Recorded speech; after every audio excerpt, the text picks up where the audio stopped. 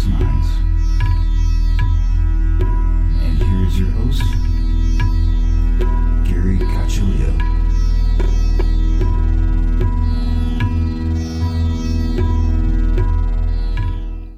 Welcome everyone to another episode of Everything Imaginable. I am your host, Gary Cacciolillo, and before we get started, I want to thank everybody for listening and also thank the contributors to my show, who are executive producers Candace Sanderson, author of The Reluctant Messenger, and Ms. Aida, psychic and author of Hoodoo Cleansing Protection Magic, binaural production engineer Damian Keller, author of Sounds Good, Sounds Great, and monthly co-host Jared Murphy, author of It's Not Aliens, It's Worse, It's Us. If you are interested in contributing to this podcast, go to everythingimaginable2020.com and you'll find everything you need there. And now, without any further ado, our guest for today is Gary Wayne. He is the author of the Genesis 6 Conspiracy, How Secret Societies and the Descendants of Giants Plan to Enslave Humankind. Thanks for coming on again, Gary. Well, thank you for inviting me back, and so happy to be with you and really looking forward to the conversation tonight and hoping that some of the things that we're going to talk about may be a little bit new, maybe a little bit not sure of in terms of the content. But that's what we're here to do is to bring some ideas and raise some curiosity and hopefully have people dig a little bit deeper. So I think people might be very interested in some of the things we might be getting into tonight. Yes, I am looking forward to it. Before we really jump into some of the more recent type of stuff, let's give the listeners a little bit of background on the Giants and how they relate to the secret societies. Yeah, and it's such a good question, and most people don't make those connections. And without making those kinds of connections, you miss the context of everything that has happened, everything that's going on, and everything that's going to happen. And there's more to the equation than that, but it's an important link. So giants were created in the Bible in all cultures all around the earth, on all continents, except for Antarctica. Who knows what we'll find there someday, before the flood. It's one of those common legacies that comes down through history. It's in religions, it's in the legends, it's in the written history. And they all tell a different story. They may have a different cultural lens. It may have a different polytheist lens as opposed to a monotheist lens, as what the Judeo-Christian Islamic perspective would be. But they all tell the same story. And so we have that common history. But what people don't know, and because they haven't made the connections, is that there is, to a side of the polytheist religions, this sort of gnosis cult to it, this gnosis culture, this gnosis religion, this religion of knowledge and developing the knowledge. And that was according to the Freemasons and their ancient organization, the Masons, which would be more accurately called the Royal Masons. They take their history back to the creation of that original religion before the flood. That religion that involved developing what they call the seven sacred sciences, and the religion that their gods, what we would call in Christianity the fallen angels, provided additional knowledge to them.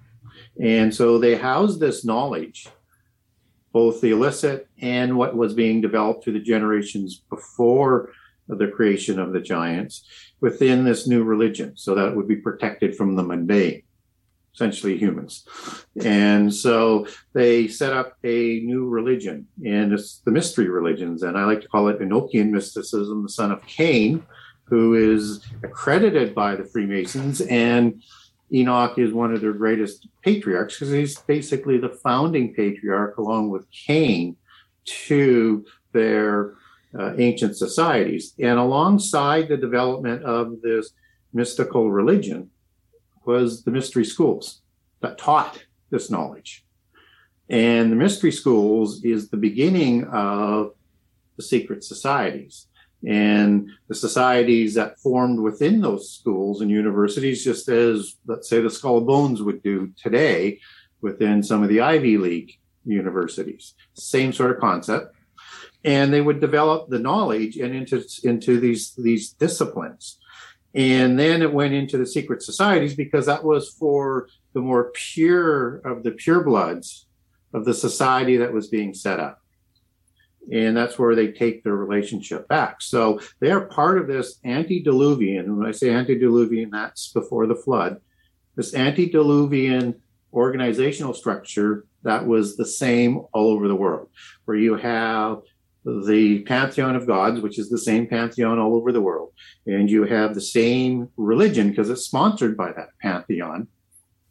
And you have the kings and you have these secret societies and mystery schools that are all working together to dominate and populate the elite status class, as the larger extended families of the royal bloodlines, and to dominate society. And where the difference becomes today with Freemasonry and before is that this was the Royal Masonic Order. These are the ancient Masons. These are the archetypical origination. And then as things develop, and particularly in the West, as they develop for some time, you develop a hierarchy of these secret societies. And so the Freemasons is an organization that would be created just after the fall of the Knights Templar by fleeing adepts protected by Robert the Bruce in Scotland. And the Sinclairs are the ones who step up and create. And the Sinclairs are the St. Clairs, which was the original battle partner of Hugh de Payan with the establishment of the Knights Templar. And royal bloodlines back to Sweden is where the Sinclairs would take their bloodlines back to, through the St. Clairs, which was changed to St. Clair when they expropriated Normandy from the French in 912 AD. And it was the bloodlines of Rollo. And of course, Rollo takes their bloodlines back to the Norse gods like Odin. And so you have Freemasonry being set up after the fall of the Templars. But it's now going to be a decentralized organization to replace the Templars. So you're going to have many, where you get this hierarchy. So you have the royals at the top, and then you have Freemasonry, which is the lowest level secret society that has a depth level. It will have other secret societies reporting into it. Imagine a tree trunk, and then all of these organizations are branches that go into the center organizations forming the trunk. Freemasons would be lower, the Illuminati would be a step up, and then you would have Rosicrucians and so on and so forth up into the Royal Masonic orders that oversee the whole hierarchy. So that's the connection. And so they and the giants were wedded from the beginning. And that's because the giants usurped the kingships all over the world, both before the flood and after the flood again. And it's these royal bloodlines of the kings and their immediate family that form the secret societies that worked along with the mystery schools and the universe or the polytheist religion. So with all that information, that was a lot. It was a lot. So if these bloodlines are sort of coming down from I guess Cain, like what is there motivation, one, that to benefit humanity, or is there motivation to destroy humanity or enslave it? And like obviously by the title of your book, it seems like it's to enslave humanity. Yeah, and it's more directly from the Nephilim bloodlines, which is the Hebrew word for giant, before the flood, and after the flood, Rephaim is the word that's used for giant when you take it back to Hebrew. So the Canaanites, they intermarry with fallen angels to create this giant. So in part, they have a DNA or a genealogy before the flood on the creation of these giants. Question gets to be is, did Canaanites did they survive the flood? Because the flood, from a biblical perspective, was designed to wipe out all of the giants, as well as all of the corrupted peoples, but they show up after the flood. So they either survive, giants do. So if giants survive, then perhaps the Canaanites survived. I tend to settle for a second incursion of the creation of giants by fallen angels who didn't go to the abyss after the flood again to create the Rephaim. But you get tribes in the Bible like the Kenites who basically take their etymology back to Canite. It's the same word. It's the same Hebrew word that show up after the flood, and they show up before Kenaz shows up in the Table of Nations. So they're there before Kenaz is born. So they're not born from Kenaz. So they're either surviving Canaanites or they're another tribe of giant after the flood. And you get some other tribes as well that don't show up. So I'm a little bit open to both, but I tend to settle on that second incursion after the flood, and that the Kenites and the Kenizzites and the Girgashites and some of these other ones that don't have a genealogy back to the Table of Nations probably were different tribes of the Rephaim. So what is their motivation? Why did he want to enslave humanity? Are humans even worth enslaving to begin with? Yeah. Another really good question. So biblically, you have Adamites being created, and people need to understand that I'm a contrarian. So I come at things not from a standard Christian dogma, and I try and verify everything myself. Adamites are a separate race than the people of day 6. And because I think one of the reasons is because I think the Bible doesn't contradict itself.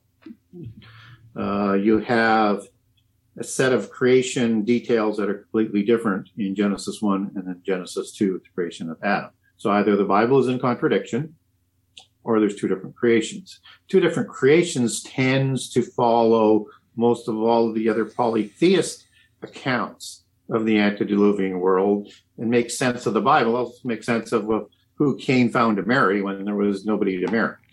So without getting too far into it, just so that we have an understanding of that, Adamites are created as a resolution to the angelic rebellion that had occurred before that. So angelic beings were created immortal, without choice, but were intimate with God. They knew everything about him. And they also knew when they rebelled that they weren't going to win. They were looking to live in a separate realm by themselves, away from the oversight of God. And you get that in a lot of science fiction movies where it's the evil God of the universe or the evil force of the universe. And the rebels are trying to get this one little planet like Earth to be its separate realm, just as it's described in Isaiah 14:12 with Satan falling from heaven, wanting to raise, is thrown up to be like God, but separate from God. So this is a resolution to that. So Adamites are created sometime after day 6. We don't know how long after. Some people think on day 8, which could be 8,000 years after creation for using biblical chronology, but there's no date that's provided. There's no day 8 given. So that's a presumption, but they're created sometime after day 6. And they're created with a special commission, with a special spirit involved to resolve the angelic rebellion. And the angelic rebellion is going to be resolved through disgracing its reasons and its pretense for that rebellion. And Adamites were created to do that. So Satan and the fallen angels, they're saying, we're not going to permit that to happen. We still have free choice. We can do anything that we want. And you haven't sent us to the abyss yet or to the lake of fire. So Adam's brought down by the serpent, coached probably by Satan in Eden. And that's the first revenge. So what they're trying to do is lead humans away from God, trying to corrupt them and have them rebel against God. So by a couple generations after Eden, people again begin to follow God in the Seth line. Cain has already rebelled and is continuing to rebel because he doesn't like what his fate has been.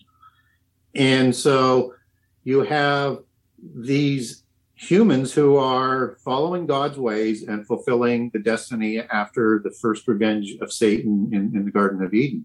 So they create the giants to take control of the society because of their great size, because of their great warrior capability. and to rule over and be their representatives on earth, to rule over, to have lordship over humankind, and to lead them away by imposing the polytheist religion right across the face of the earth, to lead them away from God and to have humankind destroyed into oblivion. And they're really quite successful that by the time of Noah, there's only 8 that are pure and loyal to God as humans. Mm-hmm.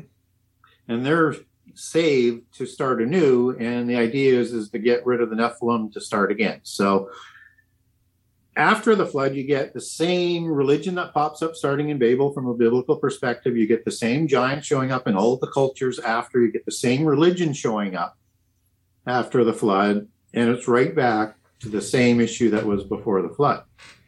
So there's a creation of the nation of Israel, and that's going to bring about the Messiah.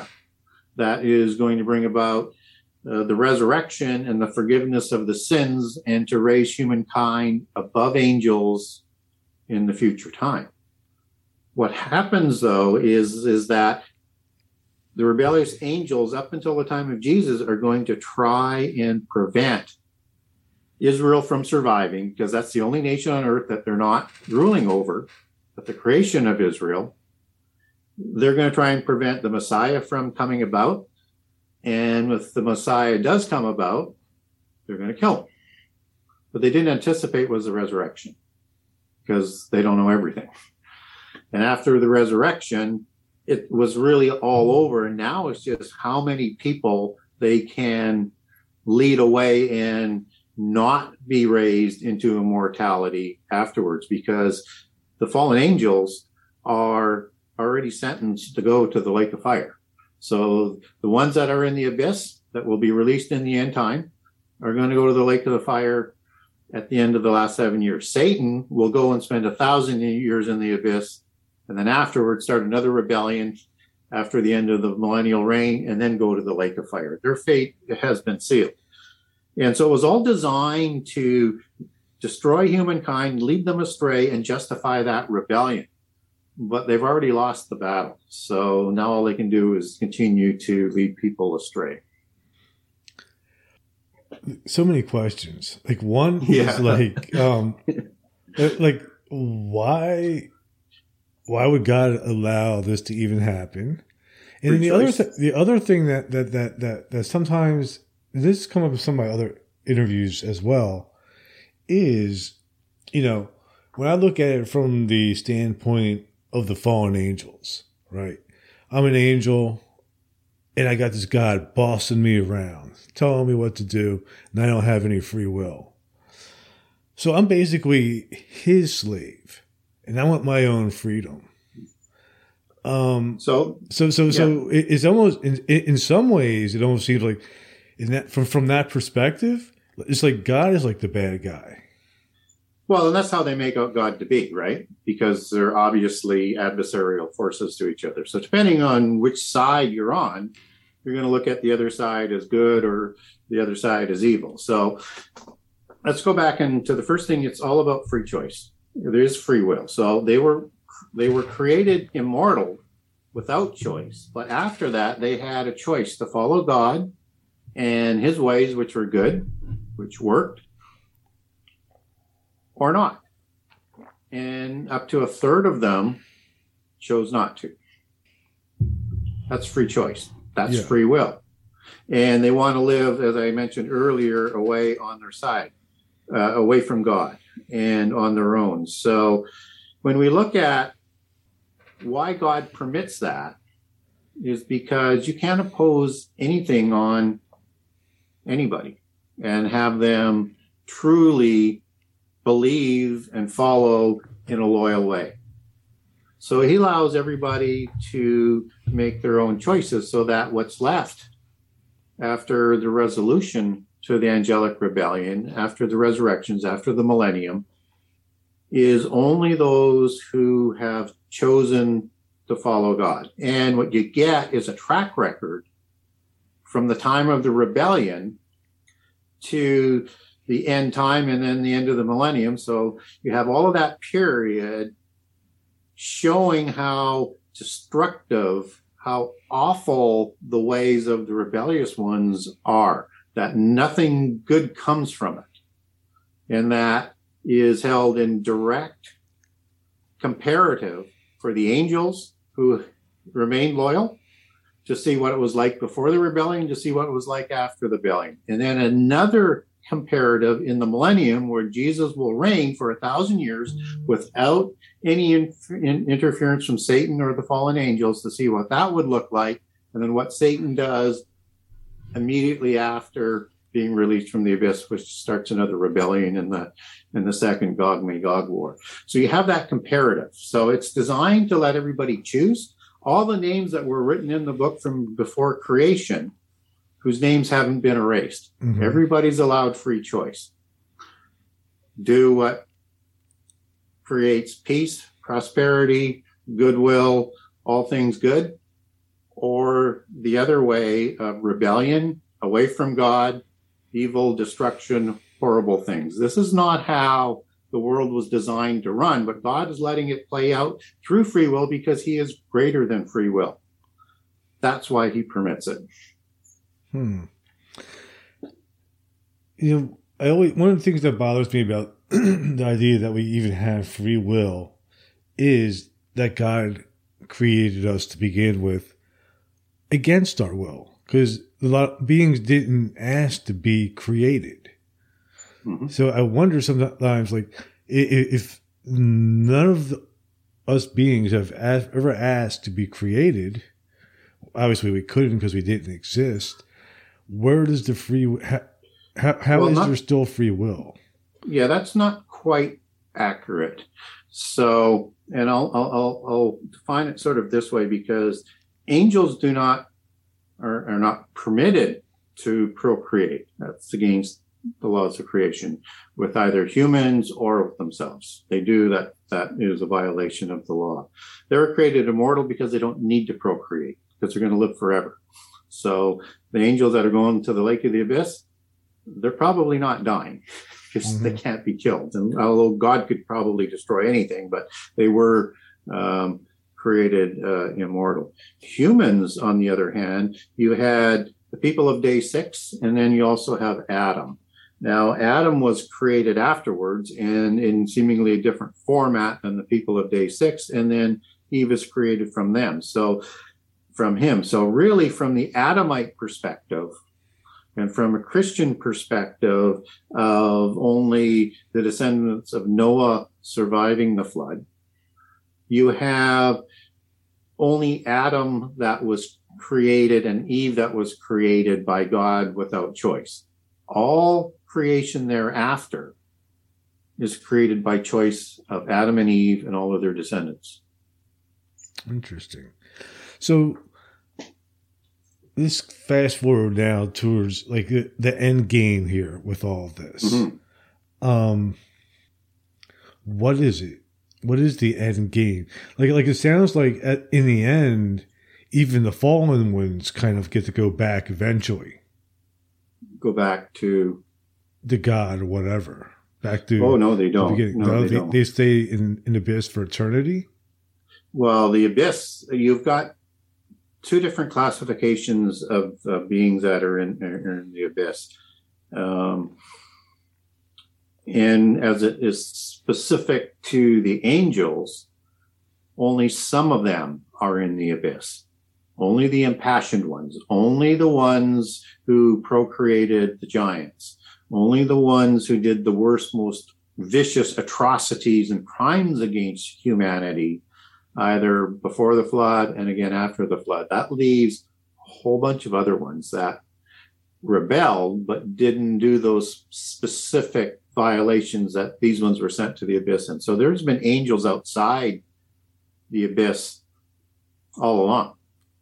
They're going to be rejoined by the ones in the abyss in the last 7 years when the abyss is opened, as Revelation 9 talks about. And then at the end of Armageddon, they're going to the lake of fire along with the false prophet and Antichrist. So none of that is going on. Only Satan is going back to the abyss for 1,000 years, but then he's released, and then after the Hat rebellion is put down, he's off to the lake of fire. And so they're not rejoining God. So they stay there forever? Yes. So either there's a way that God knows to kill an immortal being, which is beyond my pay scale, because immortal is immortal. It's a concept that seems forever. And also the people who don't want to be part of the of eternity with God in terms of humans, they have a resurrection too, and they'll be judged just as everybody is going to be judged. But those who refuse God or did bad things on earth, and both are going to go to the second death. So they won't burn forever. But there are a few humans who will. Those who take the mark of the beast in the last 3.5 years. Or those who worship Satan and Antichrist in the last 3.5 years. So there's a small selection there that are going to go to the lake of fire.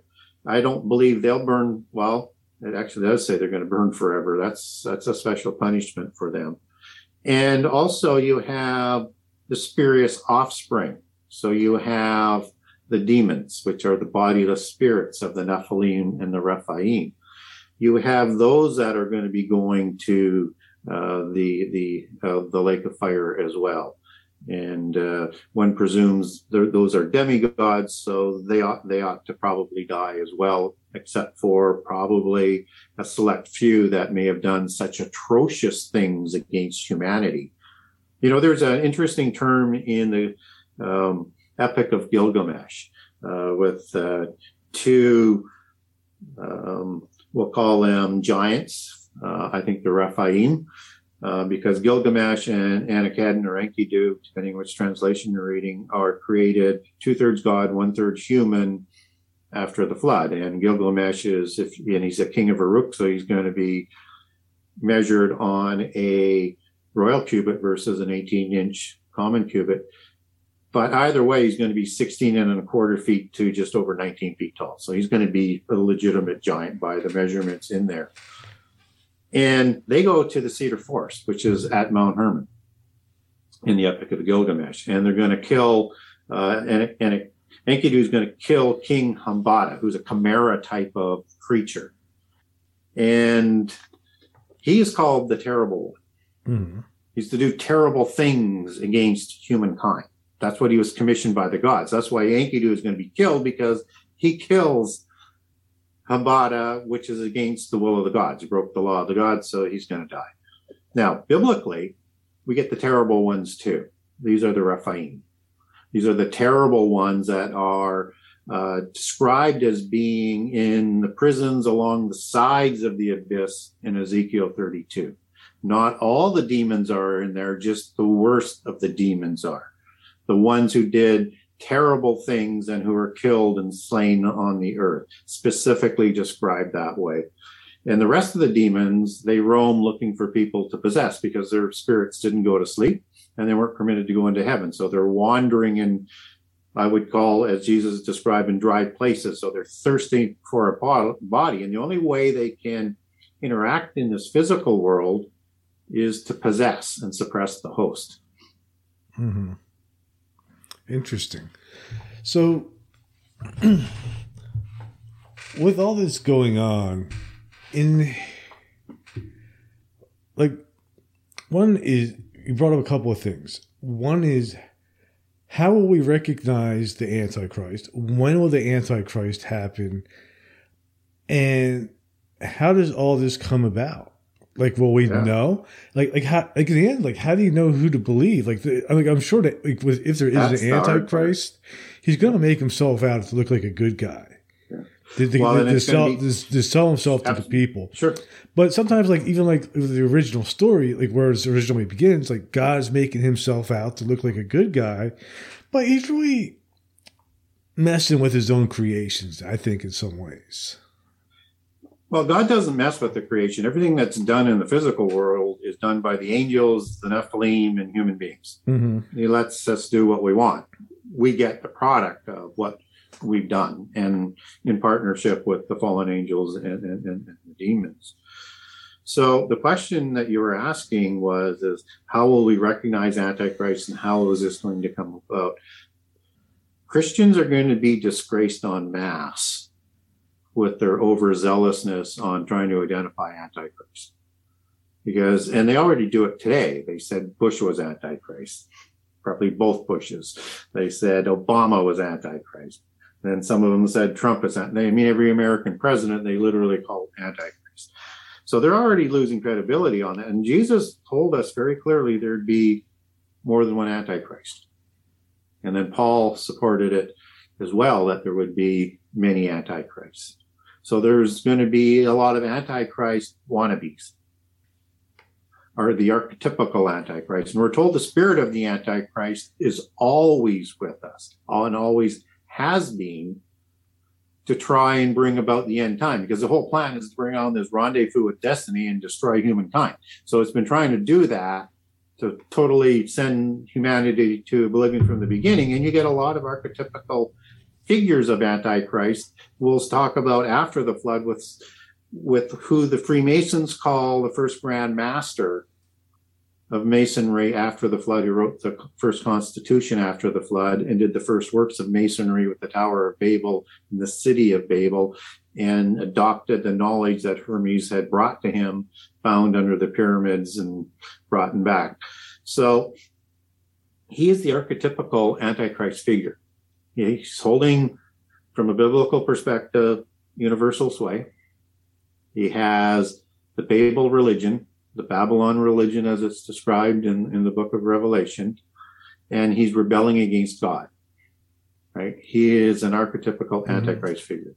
And Babel and Babylon is a key allegory, because prophecy is best understood using the definitions out of prehistory, because it tells you so much in terms of what you need to know for the context.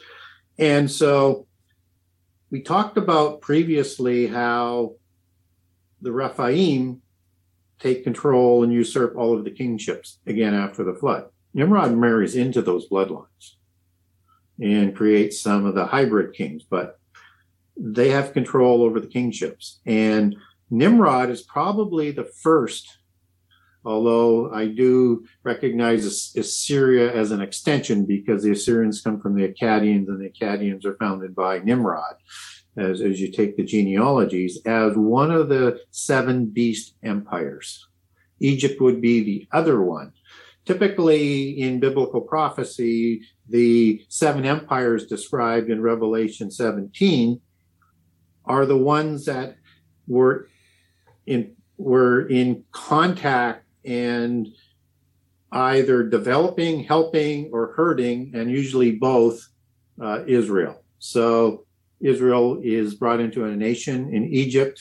Assyria is one that takes the northern tribes into slavery and enslavement and disperses them into the nations. Babylon is the next one, which is again out of the Mesopotamian region and part of the Babylon allegory for the universal religion and the empires.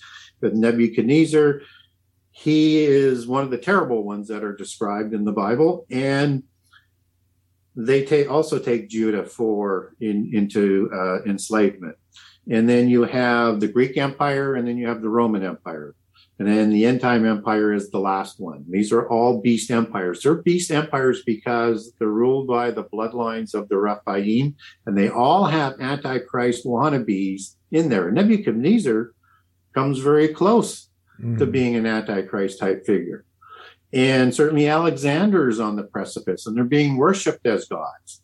And Julius Caesar would be another one. Those would be what I would describe as the spirit of the Antichrist, always looking for that opportunity within those beast empires. And Michael is the angel that is preventing Antichrist from coming to power. How about Hitler? But not the empires from coming to power. So as we move forward, understand there's going to be many rival bloodlines for Antichrist. Because there can only be one. It's like the Highlander movie. There can only be one. Yeah. Right? And they all want to be the dominant family that's going to rule the world. So there's going to be rivalries, and it's not going to be all that clear.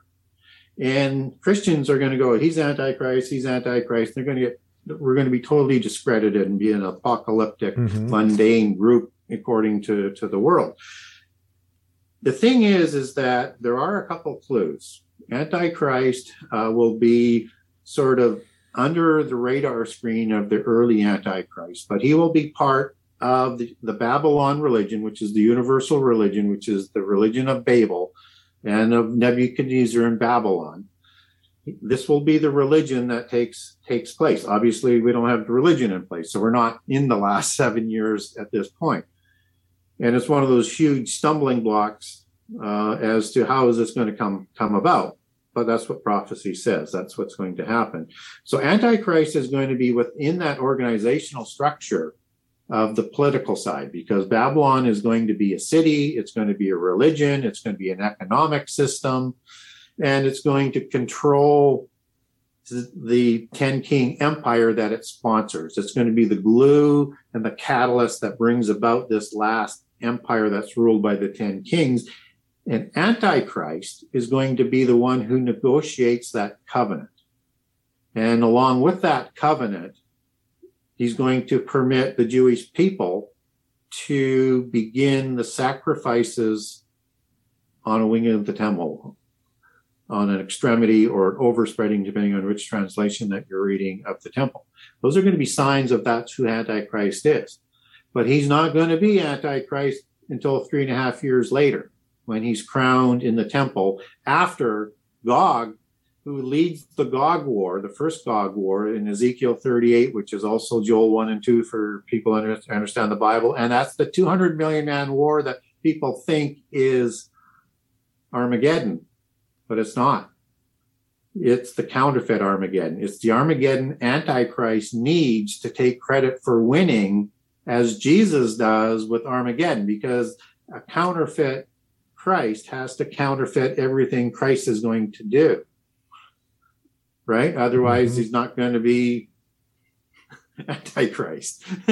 So what you have is other Antichrist, and he defeats this Gog king, or at least takes credit for it.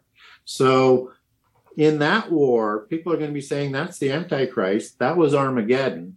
And even the elect are going to be deceived if that were possible. And Jesus says that's absolutely is what is going to happen. So you're not going to know. And those who are wise are going to know. But they're also going to know you can't point to one and say he's Antichrist until he's Antichrist, because you've got all these other Antichrist figures that are out there. Mm-hmm. So people who are in the know ought to be very, very careful on how they're going to handle this. Otherwise, they're going to become anti-universal religion, anti-world people. They're going to be this mundane, apocalyptic cult that should be persecuted and taken away, because they don't deserve to be part of this new order that is trying to be established. Right. So this is going to be a very difficult period for Christians, and they need to get their biblical chronology right, and they need to get their approach right. But it looks like it's going to be a collision course that is going to not fare well for Christians. Some people would say that Hitler was an antichrist because he was such an enemy to the Jewish people. Yeah. But also from what you're describing, I'm not sure if I'm understanding this right, but it sounds like the people of Israel will start sacrificing other people as well. No, not other people, just the animal sacrifices they did before. Yeah. Oh, okay. But you are correct that Nostradamus predicted Hitler as one of the antichrists. He's the second antichrist figure in the Nostradamus prophecies.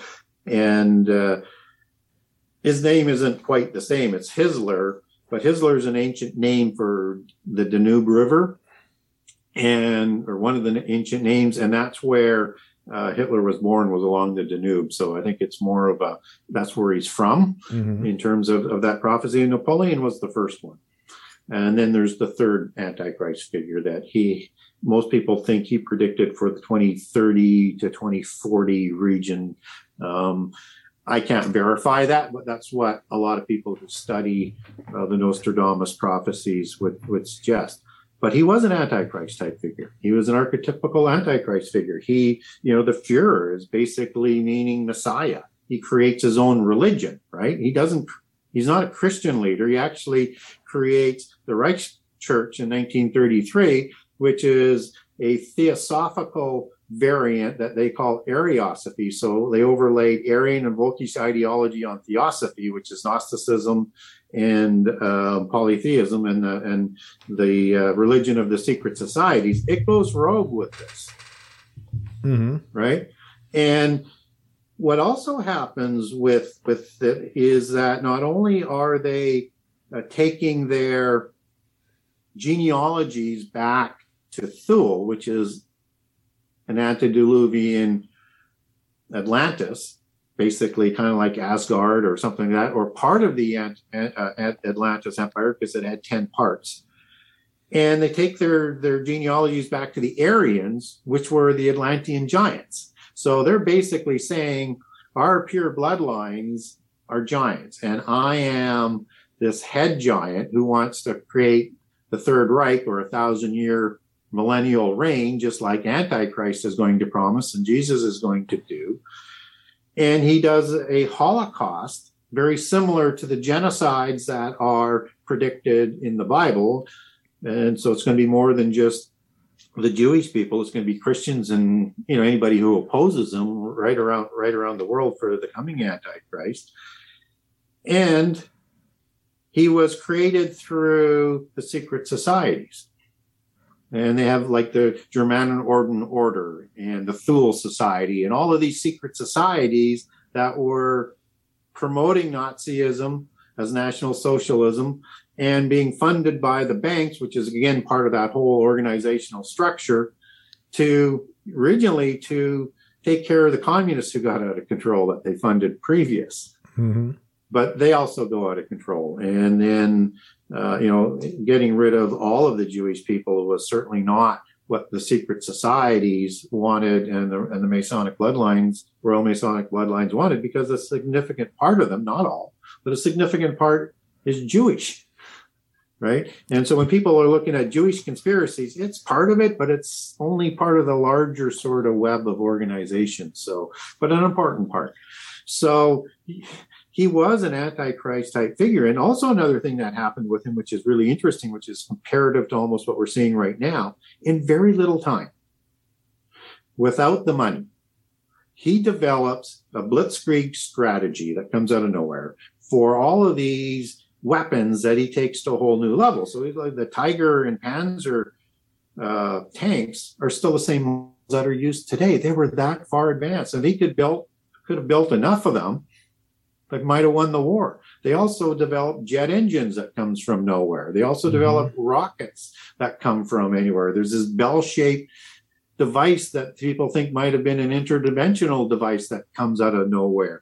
The advancements in such a short period of time from when he takes power in the early 1930s, 1932, I think, as I recall, to having all that in place before 1940, where does that information come from? What they say it came from was their spiritual guides, their celestial white masters, the Great White Brotherhood. There's 1,000 different names, and it could be that those are partly the alien contacts. But wherever the knowledge comes from, it developed at a pace not seen anywhere else in the world very, very quickly to a nation that was bankrupt just before that and had no army.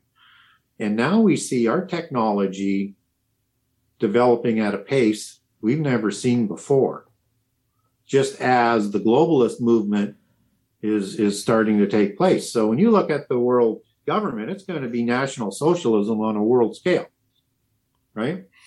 That's why they want to get rid of that term, nationalism and things like that, because they want to set it up on a world scale. And everything they're doing is from a socialistic perspective. And most people don't realize National Socialism is social masonry, and it is a left-wing ideology. It's not right-wing fascism. It never has been. And when you look at all of that, that is a template on a lower level of what Antichrist will bring about with world government. So does that make fascism the good guy? Oh, heck no. Okay. I mean, you can be a right-wing fascist just as you can be a left-wing fascist. They're both evil, just different ends of the spectrum. So no. So yeah, I mean, I thought it was a very, very, very good point that you brought up, and I have a complete chapter on the Nazis in the book, so that people can go through all the different organizations and the details and the religion and him being a messiah type of character. So you mentioned a new religion, like the religion of Babel, and of I always pronounce it Nebuchadnezzar. Like, what would that religion look like? Would that look like Satanism, where they're sacrificing human babies, or? Well, who knows about sacrifices? There was sacrifices in polytheist religions, but it wouldn't look like your typical caricature of Satanism, right? The religion that's coming first is the ancient religion of Egypt. It's the ancient religion of Rome. It's the ancient religion of Greece. This is a mystical-based religion.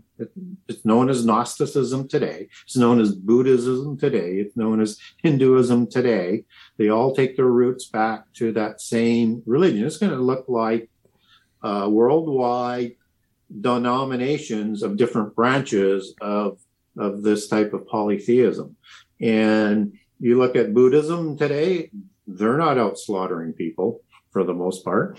Although they're part of Hinduism and they're sort of anti-Muslims, but for the most part, I mean, the religions around the world, aren't this overt sort of evil thing. Just as you mentioned earlier, Antichrist isn't going to come along and have horns coming out from him and distorted face and spewing green stuff all over the place. He's going to be beloved. He's going to be the one that people say, this is the Messiah. They're going to say, this guy can do miracles. This guy can talk like no other. His intelligence is going to be on Mensa, on steroids level. He's going to solve the world problems. He's going to promise peace. He's not going to be hated. Christians are going to not like him. But the rest of the world is going to fall in love with him. I mean, it's like, he's going to fake the resurrection. In Revelation 13, he receives a mortal head wound, but lives. Can you imagine President Kennedy, if he had survived his gunshot wound, or somehow comes back? I'm not saying he's Antichrist, but there's people out there who suggest that he will be. But if he were to come back, I mean, how popular would he be, right? I mean, just from that aspect, he's going to have this supernatural character. So, and he's going to have the ability to deceive the church leaders in Christianity. So if he deceives the church leaders of Christianity, which Christians will be the ones that people should follow? The people who root their belief system in Scripture and don't follow the religions. I mean, organized religion in Christianity has not had a good track record, and continues to have a poor track record. And they're not preparing their flocks for the end time. They don't teach prophecy and they don't teach prehistory. They're not doing their jobs. They've done nothing to stand up for religious rights during COVID. They are the blind leading the blind, and they're the ones creating the blind. They're not doing the job. So they're going to be more easily deceived. But there's a lot of Christians who are contrarians, or the biblical term would be Bereans, where the Bereans, they verified everything Paul said from Scripture to make sure he wasn't deceiving them. There's a lot of Christians who actually do the work on their own. They're going to be the ones who are going to become the new leaders and helping other people and trying to prevent them. And there's going to be a whole bunch of other ones in there who are manipulating Scripture, who are going to be pointing to all of these things out of sorts and out of chronology and it's going to be disgracing the Christians. And a typical example would be all of these leaders that come along and say the rapture is going to happen on a certain date. They've all been wrong.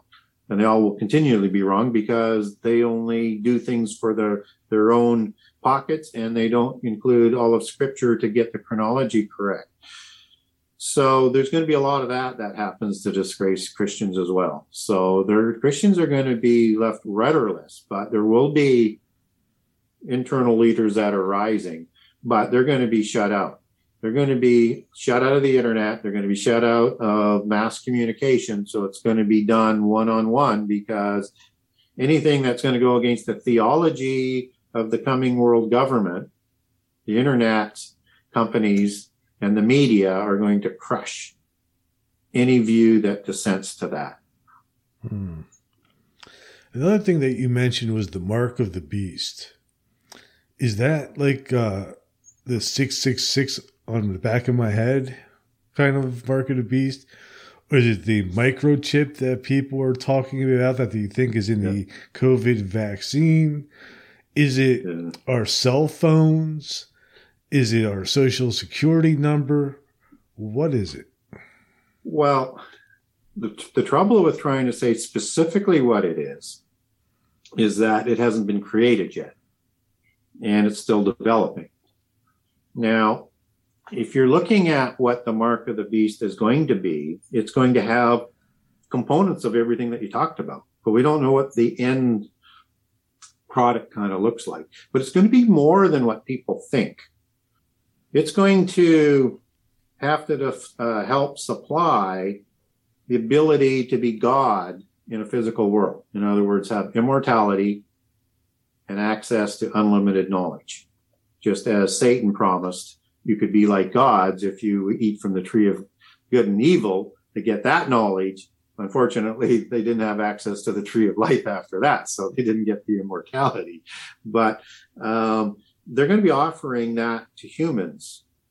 And that's part of the pact that people are going to take on and swear on their oath of allegiance by taking the mark with Antichrist. So what am I saying when I'm talking about that? Well, you have many parallel lanes of technology that is being developed. And obviously, there's going to have to be a connection to the monetary system in terms of some sort of electronic cash or something to that effect. I don't know whether it's Bitcoin or something more advanced to that, but some sort of system that you can't buy or sell without that mark, and something that's connected into a greater system to be able to make that happen. So technology is going to be a big part of this, and technology that has the ability to go into quantum mechanics and quantum computing, because they need access to what the Hindus call the Atma particle.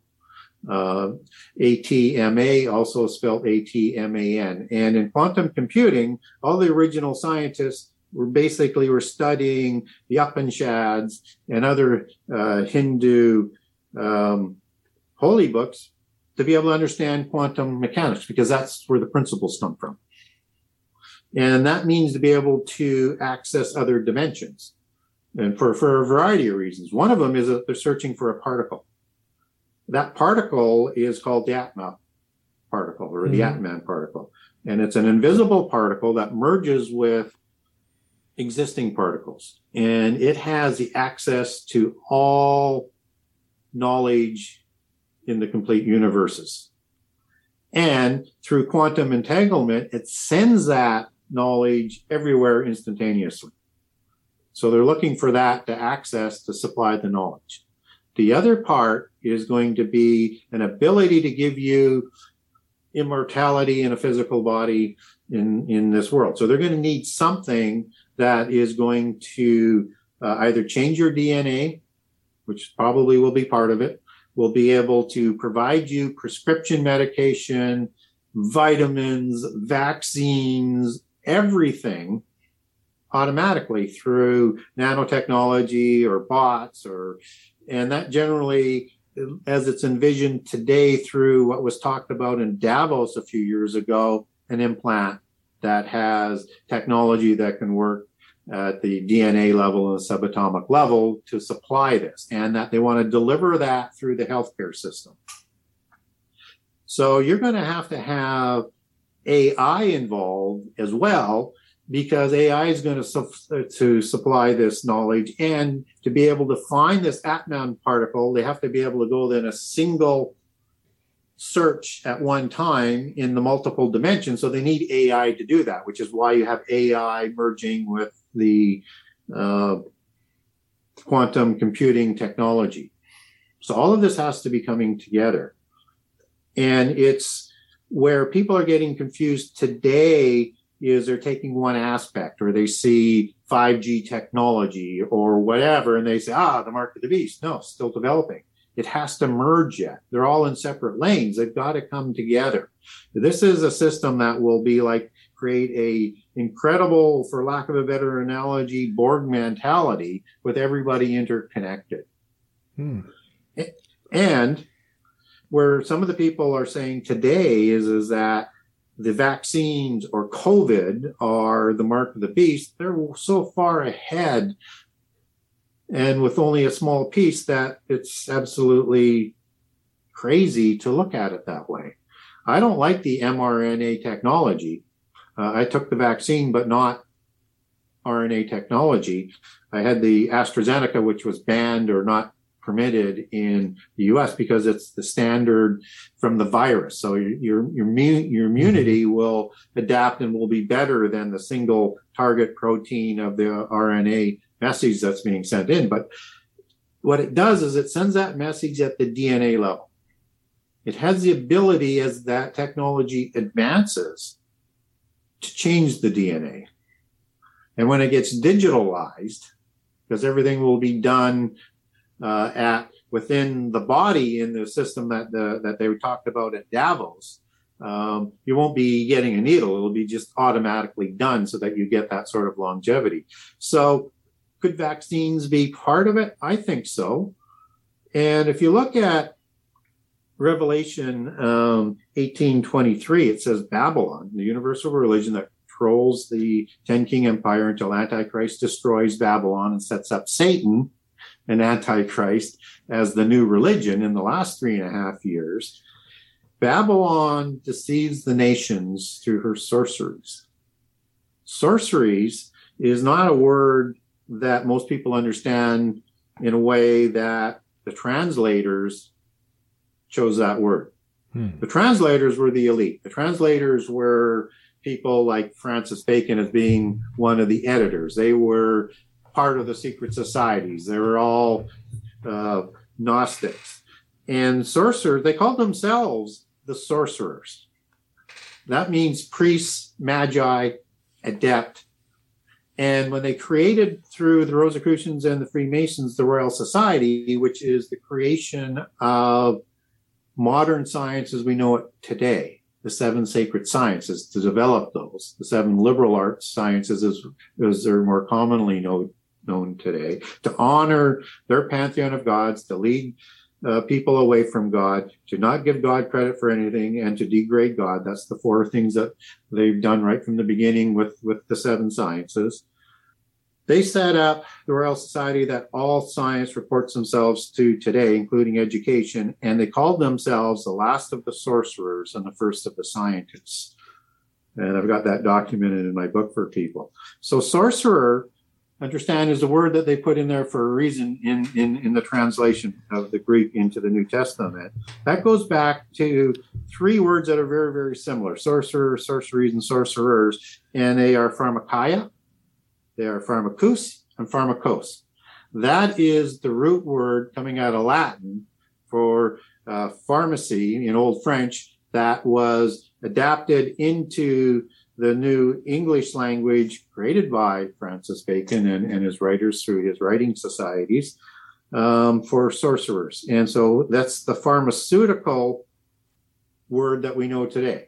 Mm-hmm. And vaccines are part of the pharmaceuticals, just as you've got prescription drugs, and you could probably even include illegal drugs in that the world is absolutely inundated in. So imagine this being implemented automatically by this healthcare system that people are going to demand because of the pandemics and the birth pangs that are going to be coming about.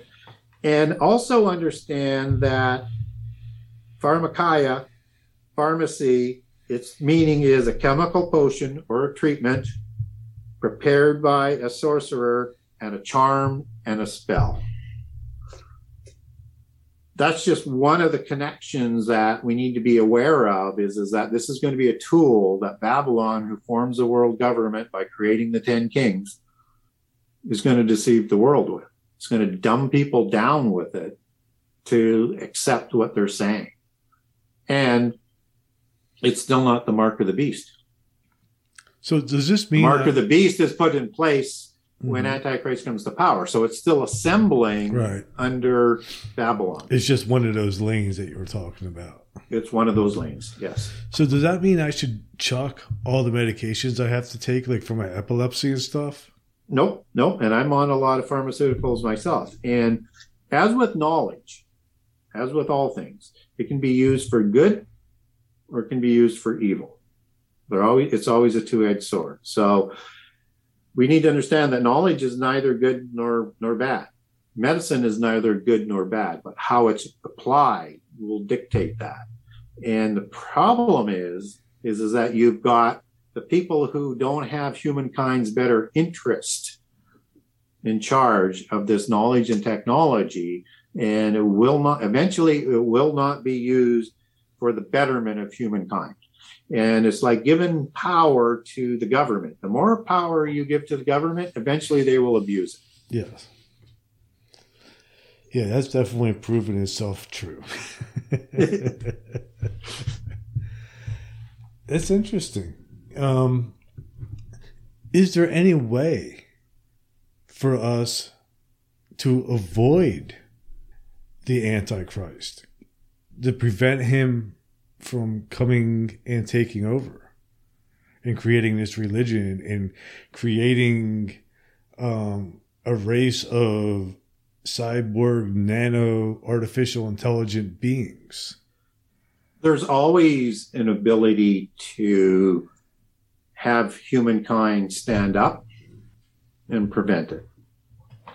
The trouble, though, is that God is Alpha Omega, and he knows the beginning from the end. He's seen all of the scenarios. He knows how it ends.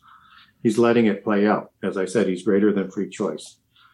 So we might be able to delay it, but not every generation is going to continue to stop the spirit of the Antichrist from taking advantage. And there's no ability, I don't think, to wipe out these secret societies and the bloodlines from the world. I mean, they survived the Roman Catholic persecution.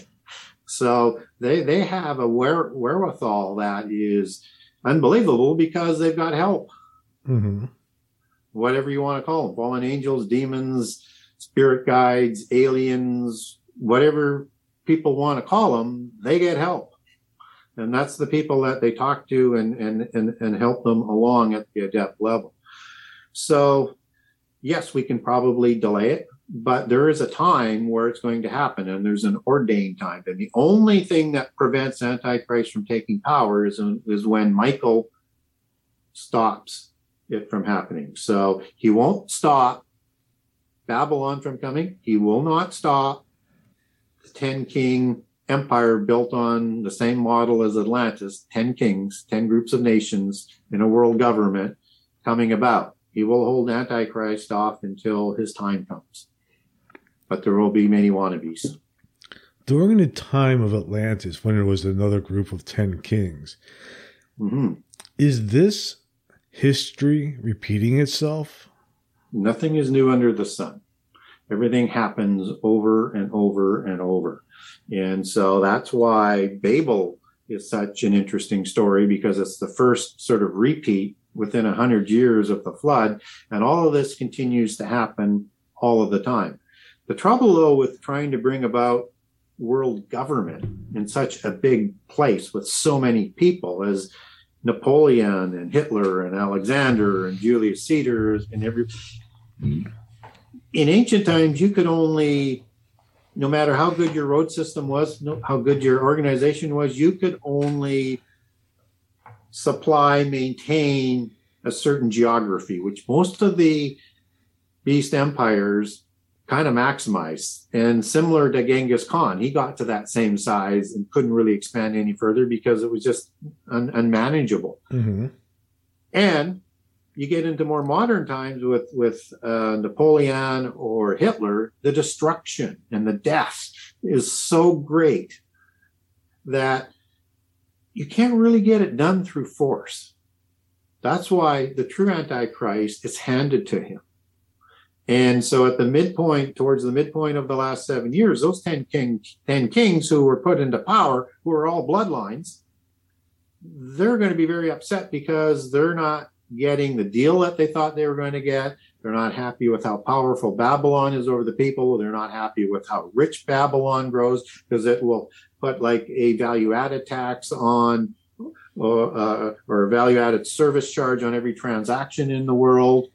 It will grow incredibly wealthy. They will grow jealous. So they will hand their power over to Antichrist in return for his leadership, and they will turn and destroy Babylon.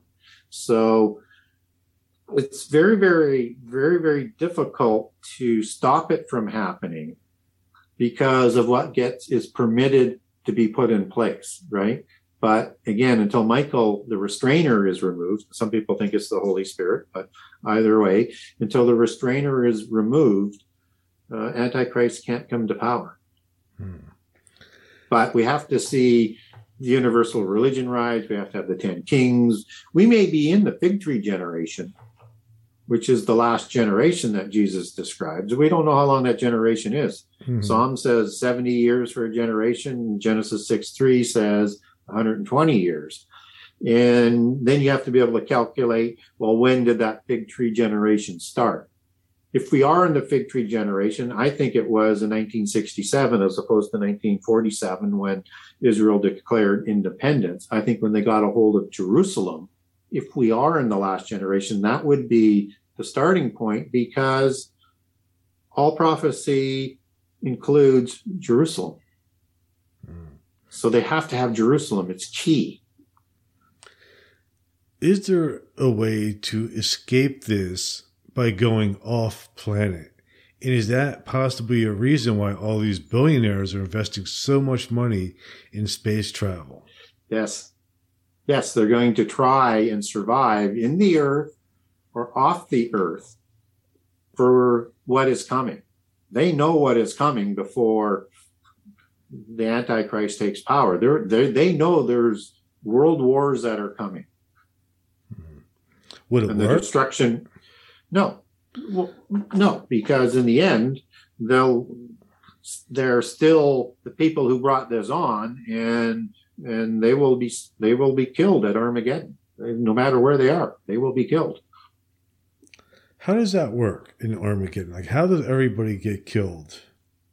Do they just dissolve? Well, it's going to be some supernatural weapon that comes out like a sword out of Jesus's mouth that kills everybody almost instantaneously. So what it is beyond probably imagining what that might be. It may be similar to what came out of the Ark or the Covenant when people looked upon it and were killed instantly through. Mm-hmm. And so you can imagine all sorts of lightning and power and stuff like that. But it will be something that the fallen angels and all the armies and all the technology, it will overwhelm them and their technology wherever they are all over the earth. So it's something that is beyond, our technology, and even beyond my ability to imagine what that technology would be. Will there be people coming back from the dead? Oh, I think so. There's a few passages in terms of the false prophets that because every word out of Greek and Hebrew, it can be translated in more than one way as to a meaning in a lot of cases. And you have to be able to select in the translation the correct meaning for the narrative and the consistency within the Bible. in terms of trying to analyze from Hebrew and Scripture the meaning. So it's got to fit and it's got to be consistent. But in false prophet, that can mean, somebody who comes back from the dead. So what we do know, there's going to be a lot of false prophets, and they're going to have a lot of power. Whether or not they truly come back from the dead or not, we don't know. But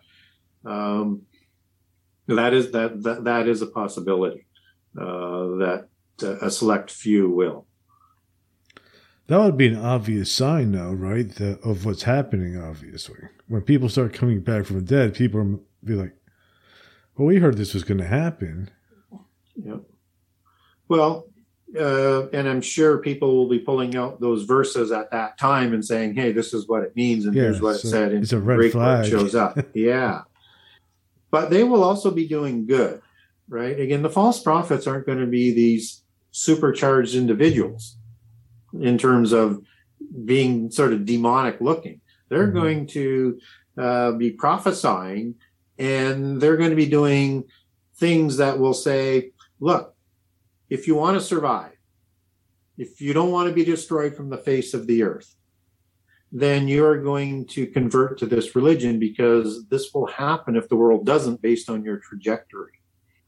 So convert over to the one true religion, or this prophecy is going to die. Plus, they're going to do miracles, and they're going to do things that are going to just make people wonder. And in the meantime, you're also going to have, in the last 7 years, you're going to have 2 prophets from God who are prophesying that the world is going to hate. And you're going to have 144,000 who have seals on their forehead who are evangelizing the world and awakening lost Israel. And one presumes that they're going to be doing things. And it's going to be very, very hard to know in the propaganda who are the true prophets and who are the false prophets. And our biases, if we don't find good critical ways of thought and to get through the propaganda, they will be playing to the biases, and they will be pointing to the ones who disagree with them as being the evil ones that need to be slaughtered and put in persecution and enslavement and all sorts of horrible things. So once Babylon comes to power, there's going to be a huge tribulation, and that's the tribulation of the saints that are shown in Revelation 7. And they're slaughtered in the first 3.5 years because they're standing against Babylon. Well, that's not the great tribulation that happens in the last 3.5 years. Sounds awful. It is. Nobody should want to go through it. Can't somebody just call God up and say, hey, man, call this off? Well, you can pray to him to do that, but what's been ordained has been ordained. And because the world has to go through this so that everybody understands who comes out the other end, that what happened can never happen again. We saw what happened if we do it this way. Irrevocably, undisputably proven. But Luke, that's what has to happen. It sounds like, though, the last time it happened, during the time of Atlantis, and it's already happening again. Well, if the time had been right, if it had been the ordained time, you wouldn't have had anything after that point in time. Right. So another reason why it continues is that all the names that were written in the book of life from before creation haven't been born yet. And that has to be fulfilled. And so there will also be people born in the millennium. So there's still another portion there where those names will be fulfilled as well, or erased from the book. Right. So to fulfill the numbers, God has to let it play out. Still sounds tragic. It is. It's very, very tragic. But we continually to prove as a species that, we're very barbaric. We're not good stewards. And we tend to allow people to manipulate us and organizations manipulate us and turn everything inside out and upside down as to what is right and what is wrong, because they play to our biases. They know how to deceive us. Now, from the people that are following, I would call the adversarial forces, and have, obviously humans in those adversarial forces as well, they look at themselves as the good people, right? And we're the ones that are preventing humans from evolving to godhood. So there's a choice that has to be made. And that's why people have to develop that clear thinking. Is this what it's supposed to look like? So, if we did evolve, and we evolved to be like the demigods, which is basically what they're promising, the Nephilim. The Nephilim destroyed the antediluvian world. Mm-hmm. The Nephilim have been in control throughout our ages, and they've destroyed it. So we're going to be like them, and things are going to be better. How does that make any sense? So, in the end, once all this is done, will human beings no longer be able to be manipulated by other human beings and by other angels? Will we have complete 100% free will finally? I think what will happen is that we will. There's a couple stages here. So you've got the resurrection process that goes right through to the end time. So at the end of the end time, those who weren't resurrected before, but who refused the mark of the beast, they're going to rule with Jesus in the millennium, and they'll be resurrected, and there'll be humans there as well, and they'll be just like us. All they're going to get is sort of the perfect rule and all goodness, and people will still have an ability to choose then. And then after the close of the millennium, and with all people that are going to be resurrected into eternity, you receive a new body. A body that can be in the physical realm and in the spiritual realm, and that is incorruptible. And everything that's in the physical world is corrupted by the physical world that has been run by the angels since its creation. So God is going to write the laws on our hearts, and he's going to make our bodies incorruptible, and we're going to be loyal, and we'll have seen this is the way. So all of that, I guess, is where I'm going with it, is that the conclusion is that, A, we won't want to become corrupted. We will want to follow the ways of God because it's the way of good, and it's the way of love, and it's the way that things were meant to be, and that we won't be able to be corrupted because those new bodies are incorruptible. So there's body, soul, and spirit, and that's the dwelling place for the spirit is the oikaterion, which is the soul, and the body, which is from the physical realm. The spirit comes from another dimension. So it's this new body that spirit needs to dwell in. Just as a fallen angel, when he wants to interact in the physical world, he has to create a new oikaterion, soul and a body, and create that to interact. That's how they created the giants. And we get that word in Jude 1:6 where it says they left their habitat. That's habitation is the Greek word oikaterion, or the dwelling place for the spirit, because they're spirit beings, right? And so to interact in the world, you need the soul and the body. And that's also a word that's used only one other time in 2 Corinthians 5 for a house in heaven, just like God or Jesus promised as many rooms in his mansion for a dwelling place for your spirit. Just as a demon, if he wants to interact in the world because he's lost his body, he needs a new oikaterion to interact in the world. He needs a body and a soul, which is why he has to possess that. Mm-hmm. Right? So that concept is really important to understand. But this new body and soul will be created from heaven for both worlds, as opposed to the physical world that was corrupted right from the beginning. So we'll have a body and a soul that can exist both in spirit and physical? Yes. And if you remember, Jesus, after the resurrection, went to Thomas, who was the doubter, and he touched the body and touched the wounds. That's why the Word was made flesh, that the Holy Spirit made through Mary, a body and a soul for the Word to become flesh, for a dwelling place for the Word. And that's the body that was resurrected into this new body. So we're going to have a body like the resurrected Jesus, no crucifixion marks, but a body that is like Jesus, because we're being adopted as his brothers. And that's the body he has promised. Wow. Fascinating. That was a fascinating interview.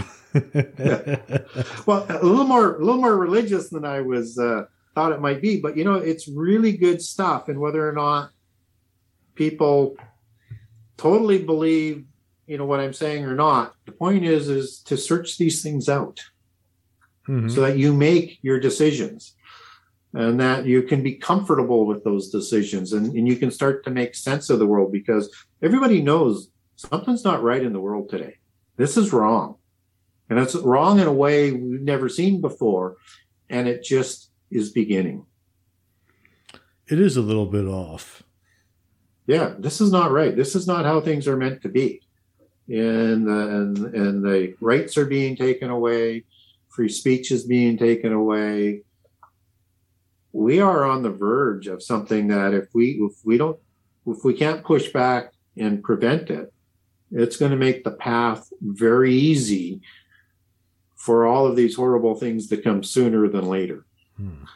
And people want to know, well, what's COVID got to do with the end time? And it's part of the birth pangs. Birth pangs are earthquakes, wars, famine, and pestilence. And they get stronger as the allegory goes, and it's defined several times in the Old Testament as sorrows or birth pangs, depending on which translation that you're reading from. And they get more intense and quicken as you get closer to the birth. That's why you have that allegory. And so as the fig tree generation progresses, expect more pandemics. And we've had a few scares like SARS in the past and a few other ones, but this is a major one, and it's still the beginning. And we could be fighting COVID for years. And so all of those will become stronger as we go, and probably working almost together, because if you're going to have wars, you're going to have more famine, you're going to have more disease. If you're going to have more disasters, you're going to have more pandemics and more famine, right? They sort of kind of work also hand in hand. And these are kind of like, God is permitting this to happen. So these are contrived disasters, just as it's coming out now that this is probably more likely a man-made virus as opposed to a natural virus. So I would expect more of those contrived type of disasters. So by the time you get closer to the last 7 years and you get the opening of the seals, you get 25% destruction through those 4 birth pangs. All of those calamities are those 4 birth pangs. They're the same disasters and calamities. 25% of the earth, 25% of the vegetation, 25% of the animal life, 25% of the people. Before the midpoint, it's 33%. And the wrath bowls are 100%, except that Jesus stops in just before the whole world is. So if we are in the fig tree generation, then it's going to get worse. And they're going to ramp up the vaccine mandates.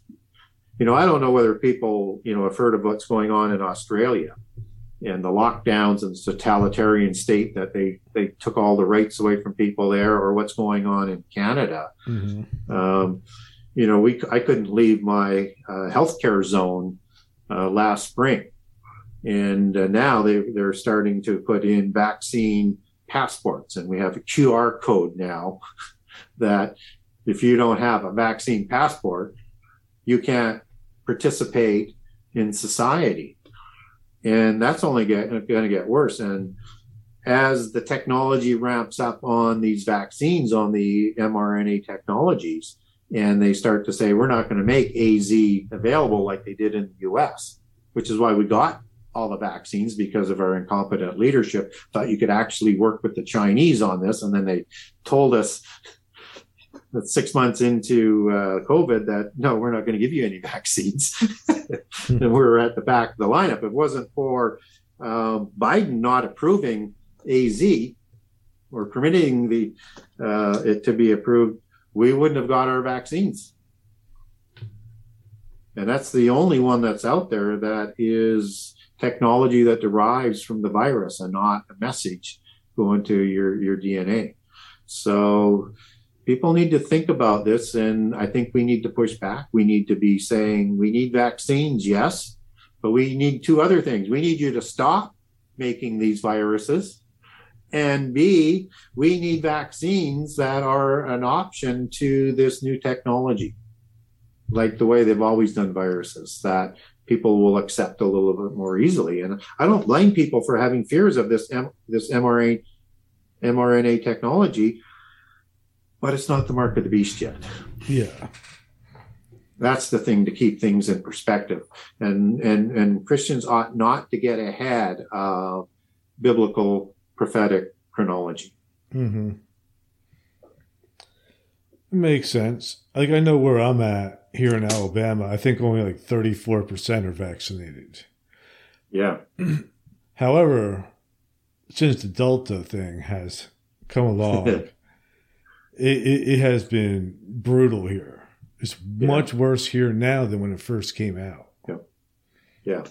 And as those variants continue to come about, it's going to be more difficult to have protection against it unless you've got natural immunity, or probably from like the AstraZeneca vaccine. Because the problem with this mRNA technology today is it sends a message to attack a single protein in the virus, which means that it's more easily adaptable, the virus, to the vaccine.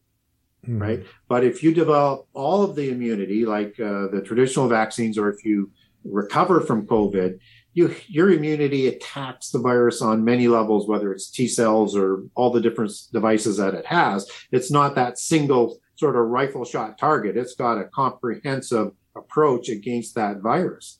So your natural immunity is going to be much better than the single targeted protein approach.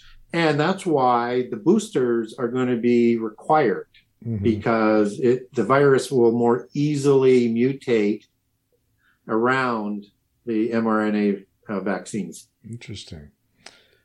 I don't know. I know I've had COVID twice already. Wow. And I've had the vaccine. So, I mean, I haven't had it since I've had the vaccine, but prior to having the vaccine, I had it twice. And did you get deathly sick, or did your immune system the first time was rough. I had 105 fever. Yeah.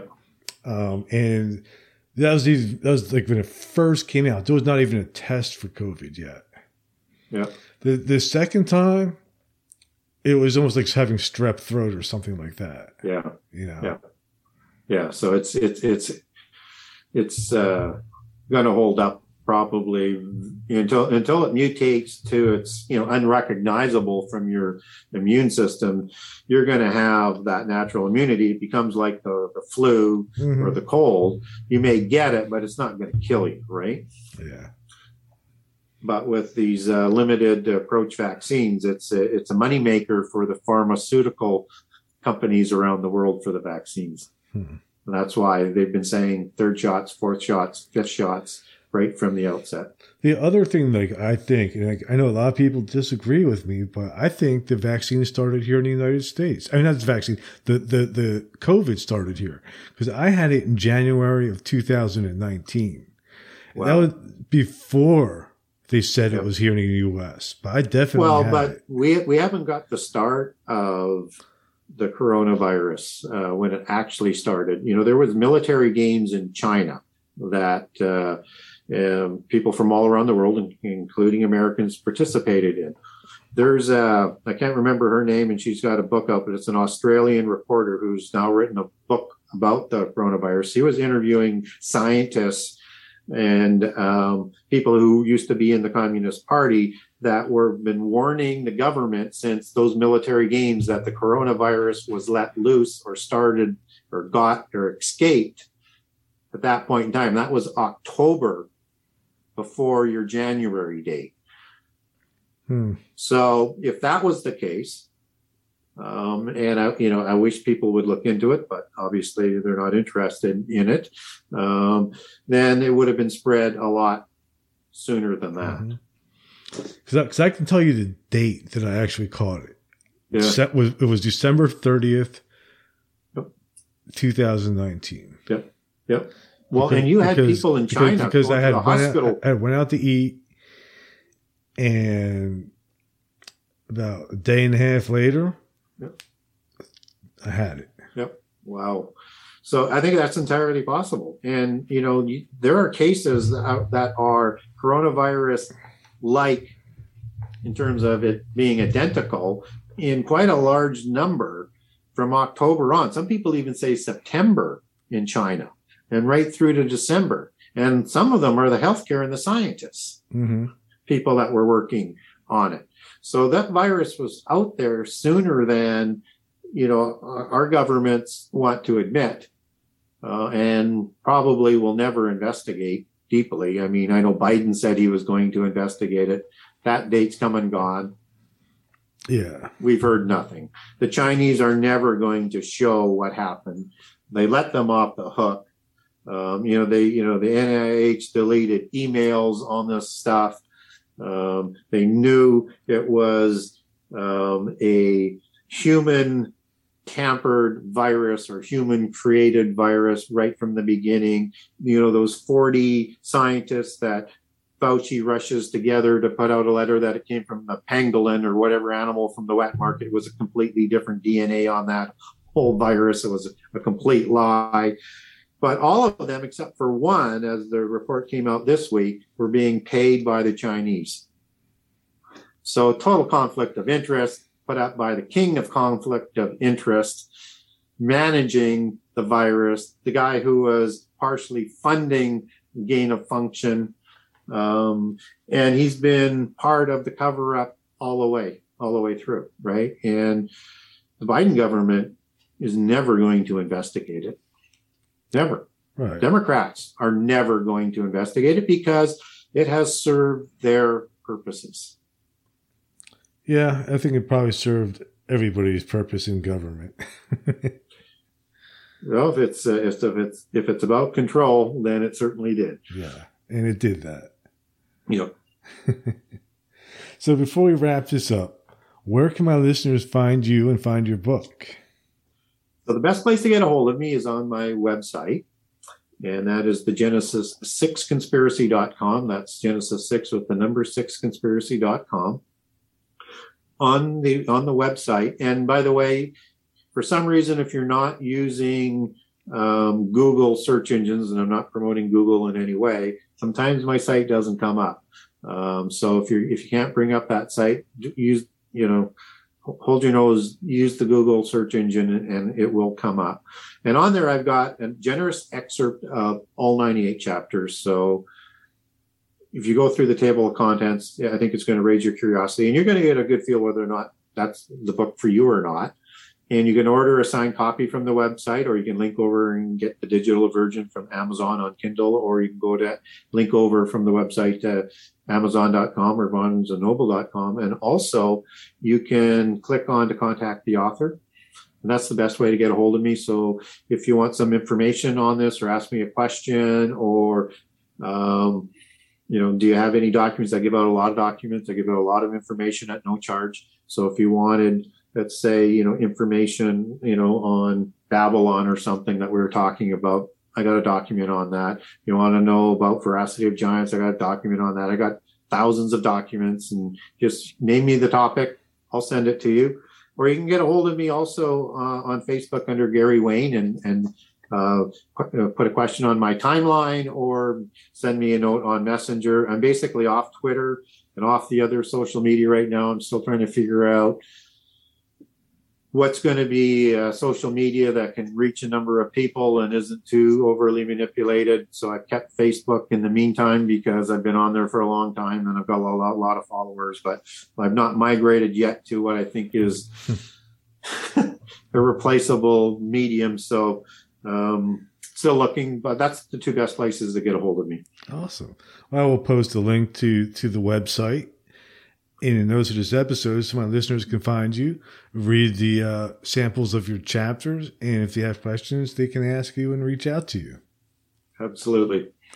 Fantastic. Well, thank you again for coming on. This was a really interesting interview, and it was great. Thank you. Well, thank you for having me. Awesome. Hang on for 1 second, and I'm going to play my outro.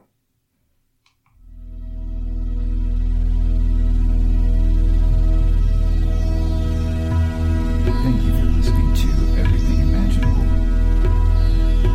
You can reach Gary at everythingimaginable2020.com or message him at everythingimaginable2020@gmail.com. He's also on Facebook, Twitter, Instagram, and LinkedIn. You can buy t-shirts, coffee mugs, and other merchandise to support the cost of producing this podcast. Click on the merchandise link at the top of this page, www.everythingimaginable.com.